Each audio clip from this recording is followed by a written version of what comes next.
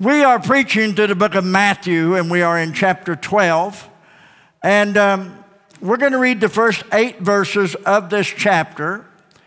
And let's stand for the reading of God's word. Matthew chapter 12, the first 8 verses. We may get down to verse 14, but we may not. At that time, Jesus went on the Sabbath day through the corn. Some Bible translations say through the grain. And his disciples were a-hungered and began to pluck the ears of the corn, some say grain, to eat. And when the Pharisees saw it, they said unto him, Behold, thy disciples do that which is not lawful to do upon the Sabbath day. And he said unto them, Have you not read what David did when he was a-hungered, and they that were with him, how he entered into the house of God and did eat the shewbread, which was not lawful for him to eat, neither for them which were with him, but only for the priest? Or have you not read in the law how that on the Sabbath days the priests in the temple profane the Sabbath and are blameless? But I say unto you that in this place is one greater than the temple. But if ye had known what this meaneth, I will have mercy and not sacrifice, ye would not have condemned the guiltless. For the Son of Man is Lord even of the Sabbath day. I want to use for a subject this morning, Sabbath Day Breakers. You may be seated. Sabbath Day Breakers. We got a lot to learn this morning, because the truth is, religion can make someone believe and act and talk silly. Religion can drive you to do some of the most incredible, foolish things. But how many know the Bible is full of wisdom and there's no foolishness in God? Serving God, loving God, honoring God. The Sabbath day is one of those days that many people have misinterpreted and misunderstood. Going to church on Saturday doesn't make you a Sabbath day keeper, any more than you going to church on Sunday makes you a Sabbath day breaker. A Sabbath day keeper is one who takes the time every week to rest and honor and worship the Lord of the Sabbath. A Sabbath day breaker is one who takes no time during the week to honor and worship and rest in the Lord of the Sabbath. What I just said to you wraps up pretty much the intent of God's law concerning the Sabbath. We know that God created everything, and the Bible says in the account of creation in Genesis chapter 1 and 2, that in chapter 2, verse 2, it says that God rested on the 7th day, which was Sabbath. Sunday is the first day, and the Sabbath is the 7th day, the last day. And we need to understand some things that are so very important in our service to Jesus Christ. It's not so much what you do on the outside. It's what you believe and what you serve and what you pronounce deep in the inside of your adoration to Jesus Christ, the Lord of the Sabbath. Sabbath Day Breakers. I get a little bit amused at some of the things that these Pharisees did to try to catch Jesus breaking the law. The Bible says that while Jesus was in the field, the cornfield, some say the grain field, that his disciples were hungry. And they began to pluck the ears of corn and eat. Someone says, well, wait a minute, preacher. It says ears of corn. But see, if you'll do a little study, you'll discover that wheat also has ears. And so does barley. But I'm going to take the good old King James Bible and believe it's a field of corn. ears of corn. Now, your translation may say ears of barley, ears of wheat, or field of grain. But either way, this is an incredible display of foolishness on the Pharisees, the scribes' part. Because why were they in the field? Why was the Pharisees and the scribes, why were the Pharisees out there in the field? They were spying on Jesus. Now, they're crouched down, they're hid, and they're parting the corn, and they're watching. I see folks do that sometimes in church. They're watching to see what people does. Now, it's even more hilarious if you consider that it was wheat or barley, because wheat or barley only gets 2 to 4 feet high. So they had to be down on their bellies parting the grass, parting the wheat. So either way, it is foolishness, because they're going to find the disciples of Jesus violating the law on the Sabbath day. Now, it wasn't wrong for them to eat of the grain, because in the scriptures, God gave provision for the stranger, the homeless. And he said, when you harvest the field, you farmers, when you harvest the grain, if you drop something, don't pick it up. Just keep moving. Do not harvest the corners of the fields, for that is left for the stranger passing by so that he can be fed. Ruth is an example of gleaning the fields, the corn. And so here it wasn't wrong for them to eat the corn or the grain, but the Pharisees are going to find him breaking 4 of their Sabbath laws. How could they possibly break 4 Sabbath laws in just picking an ear of corn, eating it? How in the world? Now, you're going to find out that they had a mouthful of sin according to the Pharisees, pardon the pun. They were eating the grain. And they were violating, as far as they were concerned, 4 things on the Sabbath day. Now, once again, can you picture them 2 feet of wheat or 2 feet of barley or even corn? They're crouched down, they're looking, they're watching to see if the disciples are going to break the Sabbath. It wasn't that they were eating that was wrong. They were going to find out how they ate. And Lord knows, I've watched some people eat, and it's a shame. I've listened to some people eat, and they eat in 15 different dialects. We're going to have quiet chewing this morning. But there are 3 laws or lawbreakers that are here in our computer analysis. Our technician can put them up. They violated by taking the grain and eating that grain. They were violating, as far as they were concerned, the law of reaping, threshing, winnowing, and preparing. Those are the 3 or the 4 laws that the Pharisees accused them guilty of breaking the Sabbath. Reaping? Well, they wasn't reaping, they were just picking. We're told in the scriptures that when you go into a vineyard, there'd be enough there for someone to pick, but they were not to put it in their basket. And my mom told me one time, she's just obeying the scripture. She'd go down the aisle in the grocery store, she'd pick a grape, put it and eat it, pick a grape and eat it. And she'd never put it in her basket and said, that's just scriptural. I'm a sojourner in a weary land. And my children can testify to that. And I said, Mom, you ain't got no scripture for that. And she gave me some scripture for it. The grapes and the wheat and so forth.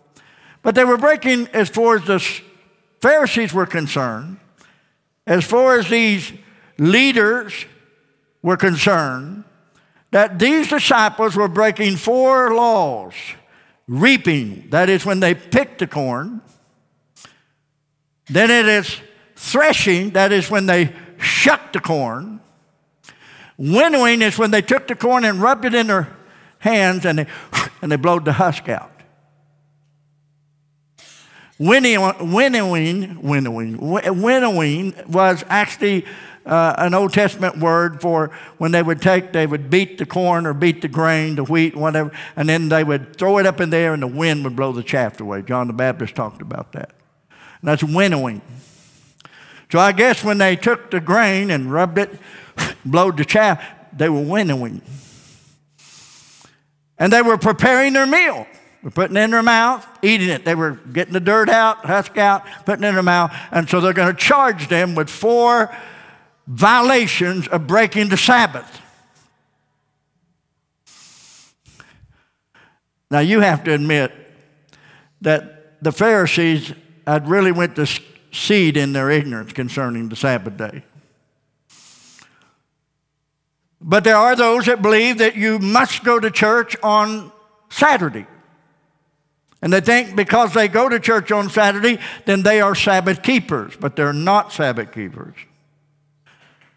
And they think that if we go to church on Sunday, which is the day that Jesus arose from the grave, that the church assembled, they think we're Sabbath breakers.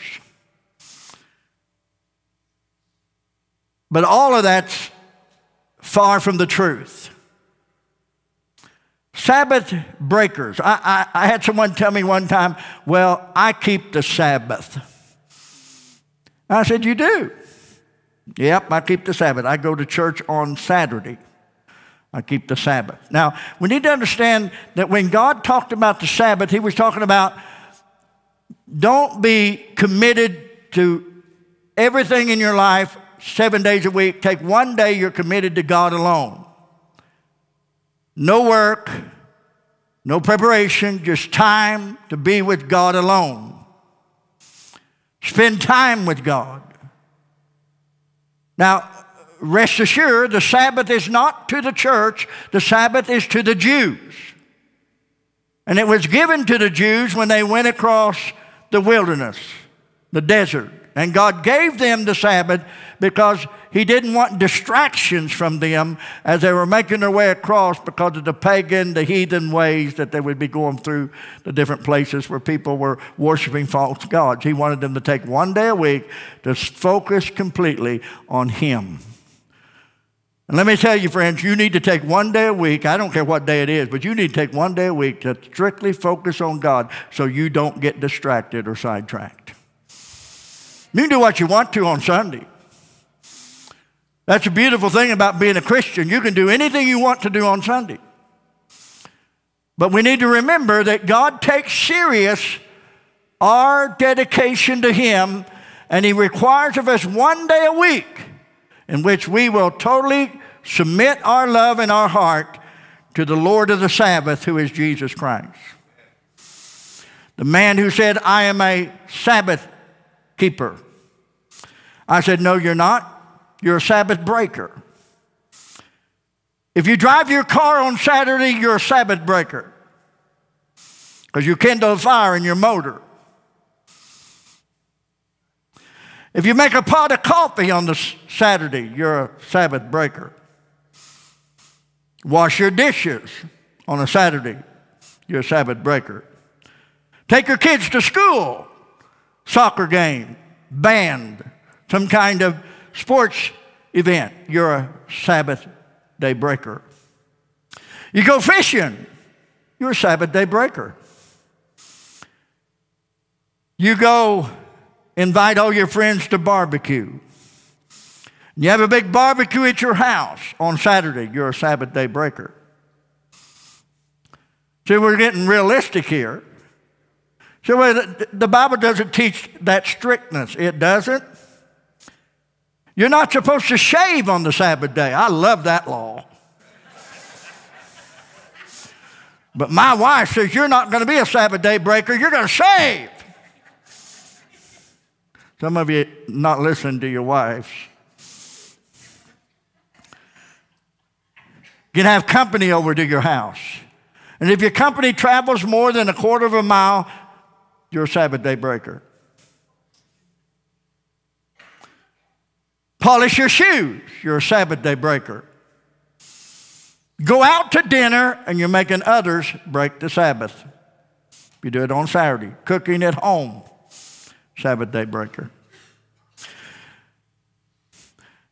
Did you know God takes serious that He wants our life? Numbers chapter 15, verse 32 through 36. And while the children of Israel were in the wilderness, they found a man that gathered sticks upon the Sabbath day. And they found him gathering sticks and brought him unto Moses and Aaron and unto all the congregation.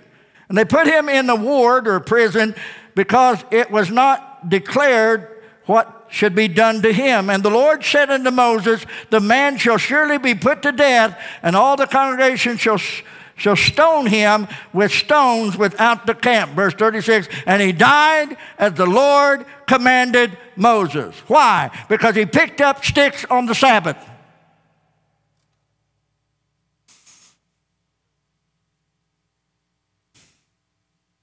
I'm sure glad the Lord has redeemed me. That I don't have to worry about, I don't have to pick up sticks on any day, but Sabbath, we're not going to pick up sticks.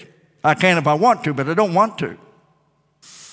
Let me know what I'm talking about. Colossians chapter 2, verse 16, let no man judge you in meat or drink in respect of the holy days, or of the new moon, or of the Sabbath day, which are the shadow of things to come. The temple is a shadow of Jesus Christ. The altar is a shadow of Jesus Christ. The showbread is a shadow of Jesus Christ. The incense, a shadow of Jesus Christ. Tabernacle, shadow of Jesus Christ. The mercy seat and the Ark of the Covenant, shadow of Jesus Christ. Sabbath, shadow of Jesus Christ. Jesus Christ is my Sabbath. He's my rest. He's my Lord. He's my Savior. He redeemed me from the curse of the law. He set me free to live for Him. Isn't that beautiful? Because the intent of the law is very important. The intent of the law was not for man to be punished by a day of the week, but rather the day of the week was to be a reward for man, so that he could not be swallowed up with all the cares and the affairs of the world. He could take one day a week and honor his God without any interruptions from the world.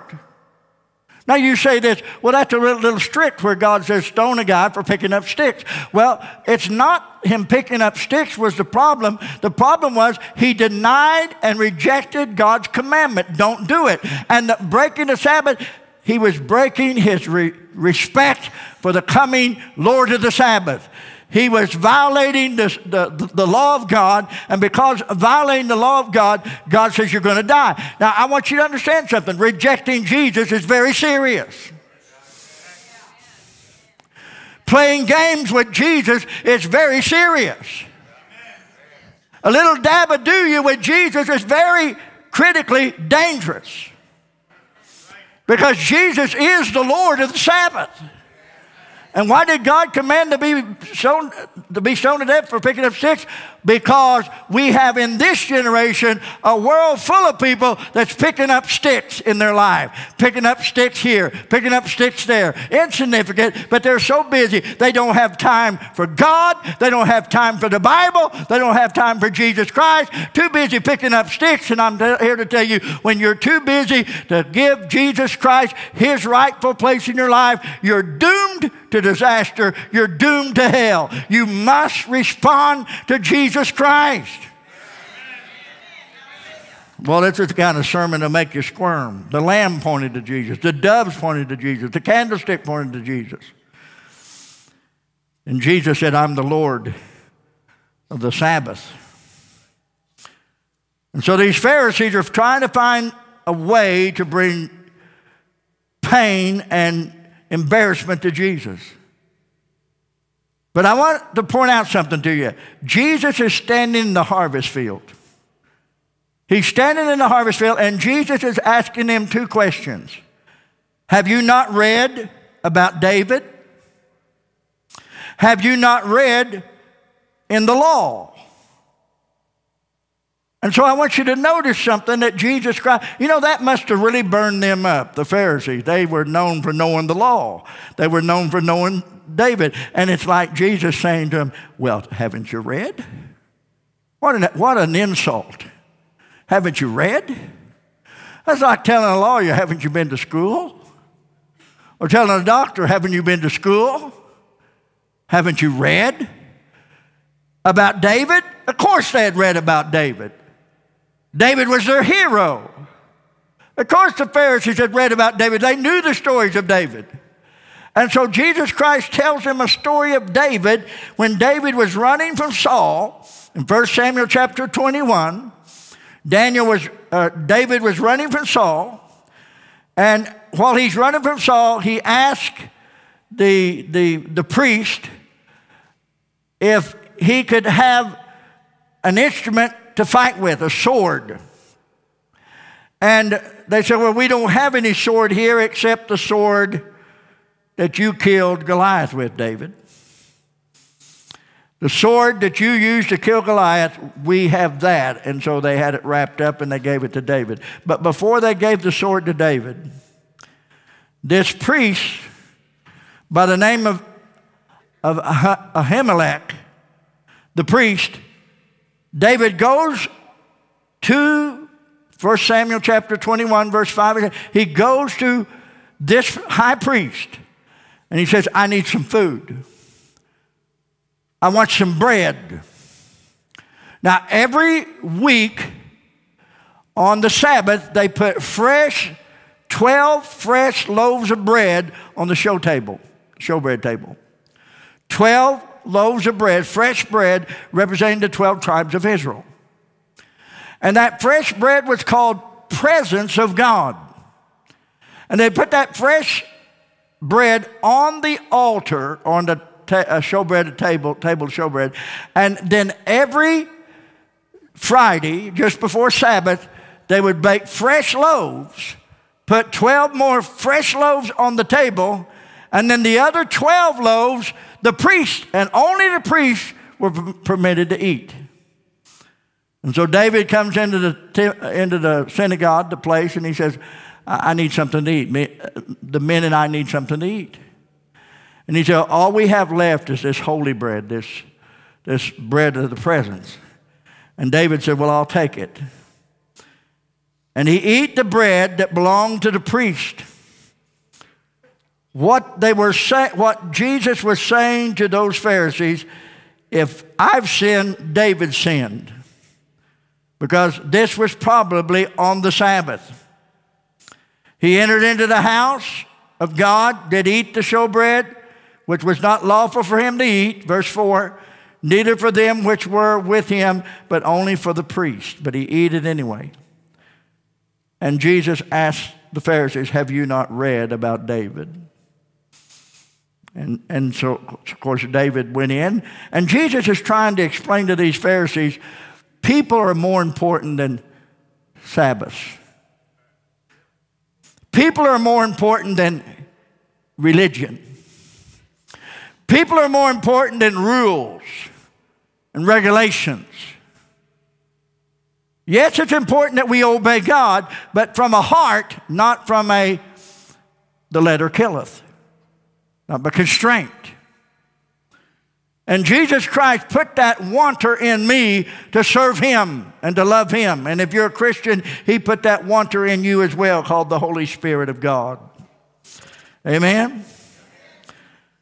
And so Jesus is trying to tell those Pharisees, David and his men were more important than your rules and regulations, your law. Verse 5, have you not read in the law, on the Sabbath day, the priest in the temple profane the Sabbath and are blameless. But notice what it says, the priest in the temple profaned the Sabbath. You say, how did they break the Sabbath in the temple? Because in Numbers 28, verse 9 and 10, the priests were supposed to kill twice 2 lambs. They were to sacrifice twice the amount. And can you imagine a priest sacrifice an animal? That's hard work. That's, stop and think about it. They're having to kill a lamb. They're having to shed its blood. They're going to have to cut it up in quarters. They're going to have to put it in. That's hard work. They worked. And Jesus Christ was saying the priests work on the Sabbath, yet they are not breaking the Sabbath because there's something more important than the priests offering those lambs and those bullocks. It's the people that they're offering those lambs and bullocks for.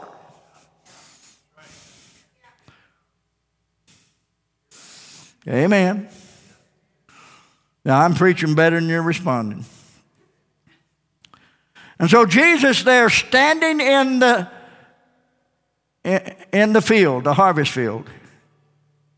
Notice they're standing in the harvest field in verse 5, or verse 6 rather. But I say unto you that in this place is one greater than the temple. Where was Jesus when he said in this place? He was standing in the harvest field. He was standing in the field when he said in this place.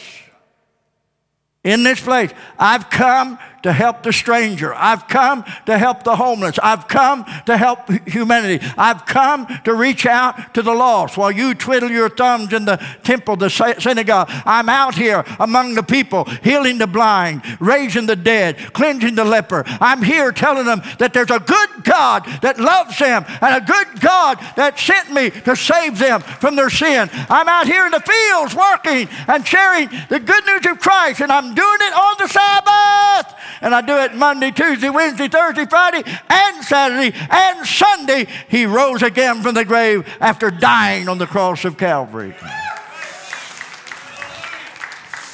In this place. I love that. In this place. While he's standing in this place.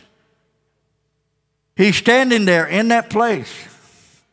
And notice in verse 7, but if you have known this, what this meaneth, I will have mercy and not sacrifice, ye would not have condemned the guiltless. So you wouldn't have jumped to conclusion to find fault in my disciples if you know what Hosea chapter 6 verse 6 says. For I declare, I desire mercy and not sacrifice, and the knowledge of God more than burnt offerings. He said, if you would know the purpose of the Sabbath, you would know that it's not to hurt men, it's to help men relax and enjoy the truth and the knowledge of God. Right there's a good place to say, wow. It's true. And so Jesus standing in that field of harvest. Mark chapter 2, verse 27. And I'll read verse 8 first in Matthew 12. For the Son of Man is Lord even of the Sabbath day. The Son of Man is Lord even of the Sabbath day. Mark chapter 2, verse 27 and 28. And Jesus said unto them, the Sabbath was made for man, and not man for the Sabbath. Therefore, the Son of Man is Lord also of the Sabbath. So Jesus is Lord of the Sabbath. He is our Sabbath. He is our rest. He is our Savior. When I was growing up as a young man, they had what was called the Blue Law. Anybody remember the Blue Law in Missouri? So what's the Blue Law? Well, it made you blue. But no. The Blue Law was this. You couldn't buy anything except essential things on Sunday. You couldn't walk into a Walmart. Of course, it wasn't a Walmart then, but you couldn't walk into a store and buy a gun. You couldn't walk in and buy a pick, a shovel. You couldn't go in and buy paper because you don't eat paper. But you could go in and buy a pound of hamburger. You'd go in and buy a drink, as long as it's not alcohol, because the Blue Law included no alcoholic beverages, no beer, no whiskey, no wine. On Sunday, it was called the Blue Law. You weren't allowed to buy anything except essential, medicine or food. That's it. And when I was growing up, very few people required, very few employers required you to work on Sunday. Very few. There's a few, but very few. Now, am I saying the blue law needs to come back? No, I'm not saying that at all. But I'm saying that we've come a long way, baby. Amen? Kind of like the commercial with the girl that's got that big, long Virginia Slim cigarette. You've come a long way, baby. You sure have, the wrong direction.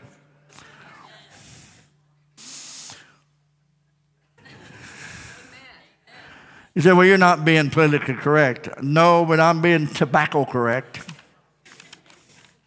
I'm not trying to be unkind. I'm just trying to say things have changed.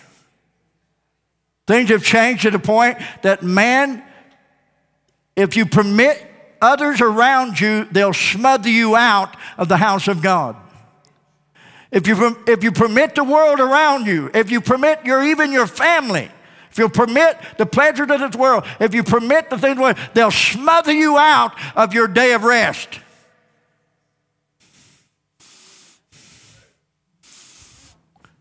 Amen. Come on. It's got quiet in here. Quiet as a dentist's waiting room.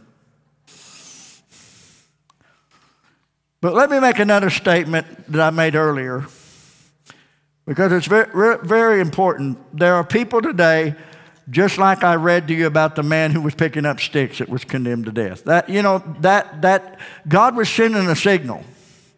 And that signal was, my son is very important to me. My son Jesus is very important to me. What he's coming to do is all important to you. And don't you spend your life picking up sticks, whatever it is. Don't spend all your life picking up sticks all your life and then finding yourself at the end of life giving no time to the Lord of the Sabbath. Amen. Going to church on Saturday doesn't make you a Sabbath day keeper. Any more than going to church on Sunday makes you a Sabbath day breaker. A Sabbath day keeper is one who takes time every week to rest and honor and worship the Lord of the Sabbath. And a Sabbath day breaker is one who takes no time picking up sticks in life during the week, takes no time during the week to honor, to worship, and rest in the Lord of the Sabbath. God is giving us a clear signal, both in the Old Testament and the New Testament, both in the phrase that Jesus Christ said, I am the Lord of the harvest. I am the Lord of the harvest. He could say in the same breath, I am the temple. And say in the same breath, I am the ark. I am the bread of life. I am the showbread. I am the incense. I am the Lamb of God that taketh away the sin of the world. And I am the Sabbath. I'm your rest. Don't reject me. Don't make light of me. Put me in the focus of your life. Take time in your life every week and give it to Jesus Christ. Because you'll never be happy without Him. You'll never be at rest without Him. You'll never be at peace without Him.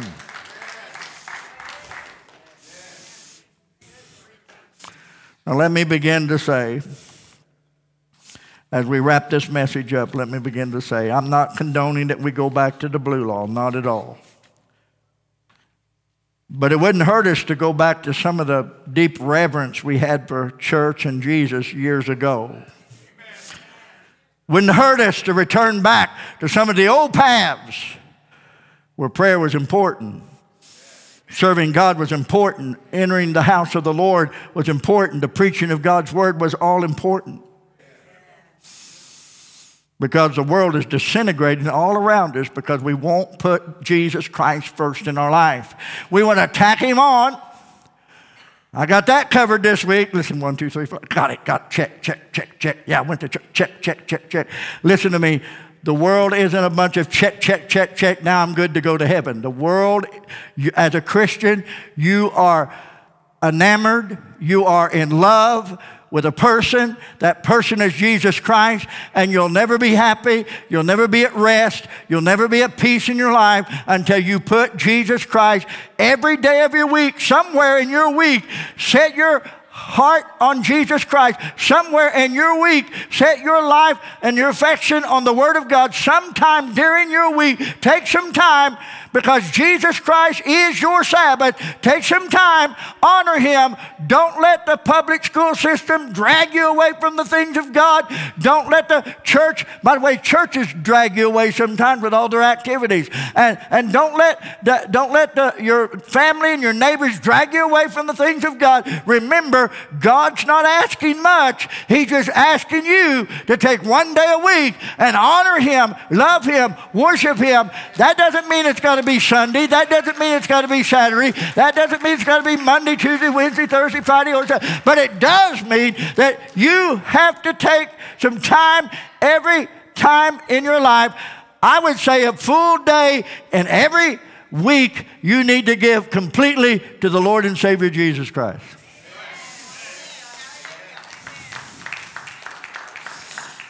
You need to rest. The intent of the law wasn't to make you miserable. The Sabbath day wasn't given to us to make men miserable. The Sabbath, men was not made for the Sabbath day, but the Sabbath day was made for men. And God was given a great lesson to us,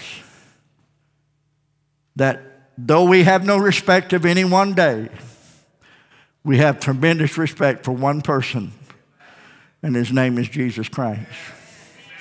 And do not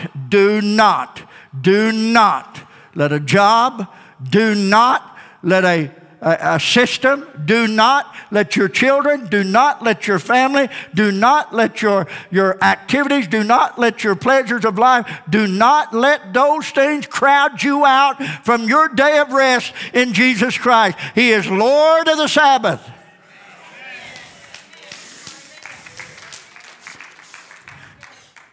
And it isn't that Jesus needs it. Come on, He kicked both ends out of the grave. What does He need anything for? I mean, He conquered death, hell, and the grave. It isn't that Jesus needs to, oh, I'm so tuckered out, I'm so wore out. The reason God rested on the seventh day wasn't because He was wore out and short-winded. The reason God rested was, there's not anything more I can do to make it any more perfect. It was very good. You got the job done. How many did a job when you got done? And when God created the heavens and the earth, and when He got done on the seventh day, He went, now my people can rest.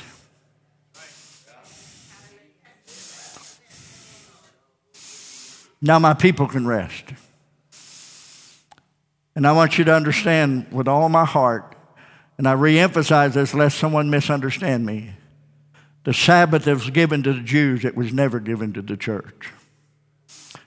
The Sabbath served a purpose to lead people to the Messiah, and Israel rejected the Messiah.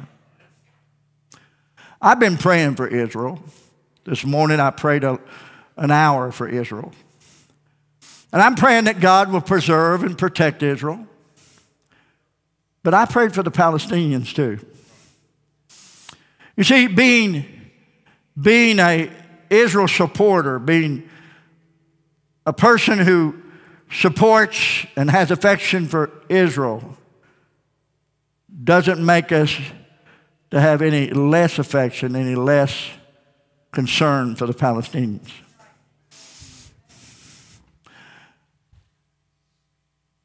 Just so you know, I'm for Israel, but I'm not anti-Palestinians. And I pray that God will protect the innocent, the baby, the children. I pray that God would protect the suffering, the hurting, whether they're Jew or Gentile, Palestinian or Israeli. Doesn't matter to me, even Iran. I think that mess needs to be blown off the map, but that's beside the point.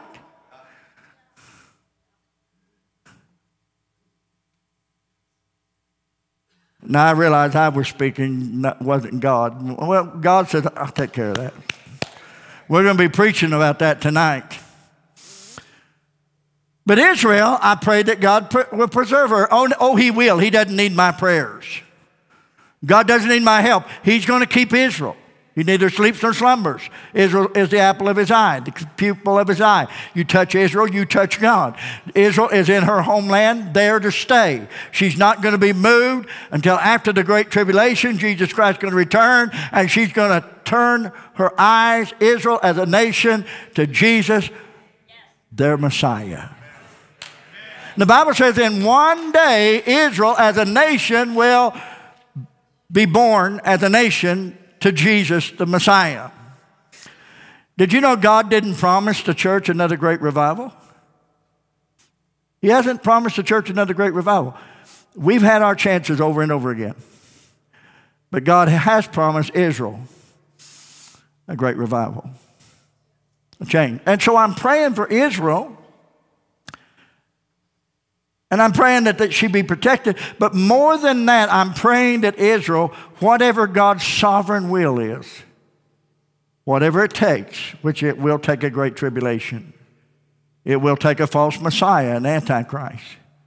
It will take the wrath of God. It will take much worse before it gets better. It will take that to bring Israel to her knees to see Jesus when he returns, as Zechariah says. And they see his wounded side and his pierced hands. So my main prayer this morning was, God, please reveal your Messiah.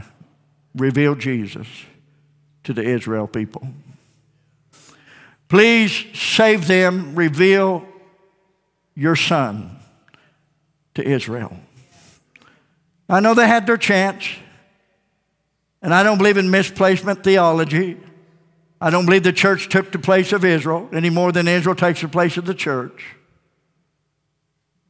And Israel's going to face some things, and we're going to preach about that tonight. And you don't want to miss tonight because we're going to get in some really awesome stuff. But please hear me.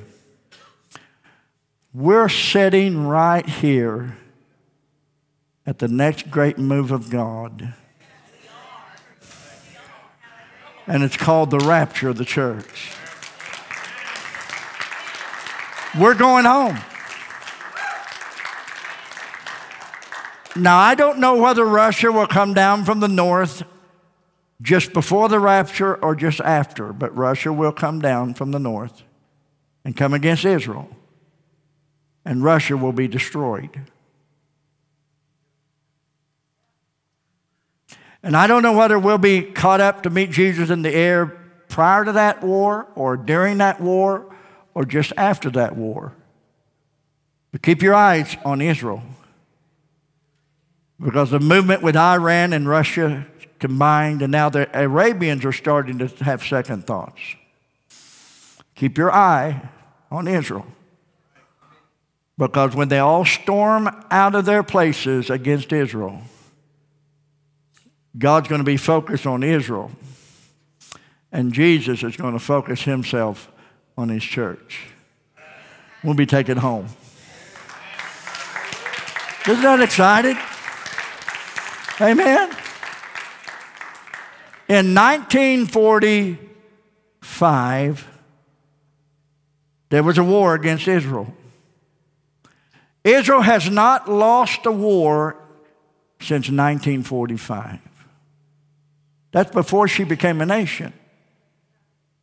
Israel became a nation in 1948. Prior to that, Israel was not even on the map. Old maps of geographical maps of the Middle East, Israel was not even on the map. But Ezekiel said in chapter 37, I'll bring those dry bones from the east, from the west. I'll bring them together. Bone to his bone. And Jesus brought Israel, God brought Israel back on the map. 1948. And God said once they've been exiled twice, they'll never be removed from their homeland ever again. So you are living in the last days. You are the last generation. You are living in the last days. Tonight we're going to talk more about that. Tonight we're going to talk about some of the wars that Israel went through.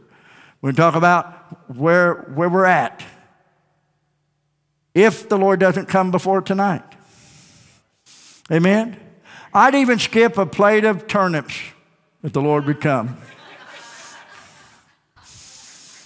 Because God is sovereign. You give me a choice between turnips and being caught up in the air, no contest. I'm going up. I have to think about gooseberry cobbler. But anyway, God is sovereign. God is sovereign. So what does it mean by sovereign? God is sovereign. God can kill me or make me alive. God can do anything He wants to me that He wants to do. He can make me bless me or He can curse me. God can choose and do anything to me He wants to do. He's bigger than I. He's sovereign. And by the way, that's His prerogative. He can bless me. He can destroy me. But thanks be unto Jesus Christ, He came between the wrath of God and me and said, I want to preserve this one. And so the sovereignty of God guarantees that at the end time, all the nations of the world will say, yep, yeah, there is a God. He's the God of Abraham, Isaac, and Jacob. There is a God. He's the God of Israel. And He's the Savior of the church. Stand with me. I hope you enjoyed today. Now, you can do anything you want to on Sunday. We're free. We're free in Christ. You can do anything you want to do. God just wants to take care of the want to enter your life. You don't have to make any days better than another day, but you do have to make your Lord and Savior the Lord of the Sabbath, the Lord of your rest. That you've got to do. And that's why we need to understand with all of our hearts that when churches try to put you under legalism or under rules, that's not God.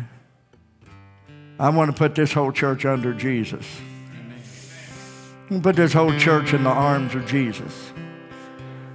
Because the church takes care of itself when Jesus is Lord over everything in the church. Amen? Now, my question, as Josh gets a song ready, are you saved? You say, I don't know what saved is. Are you going to heaven? You say, well, I don't know. I want to encourage you today. If you feel the tug of God in your heart, if you feel in your heart you need to make a decision today. Folks, we're running out of time. God is sovereign. And God can sovereignly save you today. Did you hear me? God can sovereignly save you today. As He tugs on your heart, I want you to come to this altar. It's just a piece of wood. The altar is Jesus. I want you to come to Jesus. And I want you to bow at the feet of Jesus. I want you to bow at the feet of Jesus because God wants you to bow at the feet of Jesus. Every knee shall bow. Every tongue shall confess that Jesus is Lord. And I'm going to ask you this morning, if you're not a Christian, if you're not saved, this is the worst time possible to be lost. This is the most scariest time on planet Earth to not be ready to meet God. All that's happened in the Middle East, say, what's that got to do with me? It's got everything to do with you. Because God's watching the Middle East. And all His time clock's ticking over there. And everything that happens there is going to accumulate here. And we need to make sure that we're saved. That we're ready to go to heaven. So I'm going to invite you to come to this altar today. As the Spirit of God tugs on your heart, I'm going to ask you to come to this altar and say, my God, I know you're sovereign. Would you please save me? God, I know you're sovereign. You don't have to save me. You can destroy me. You're sovereign. And I'd like for you to come to this altar and say, I believe Jesus is my hope.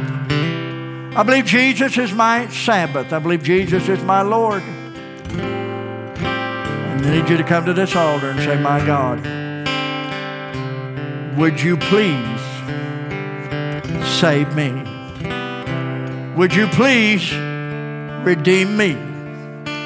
Because I want to live forever.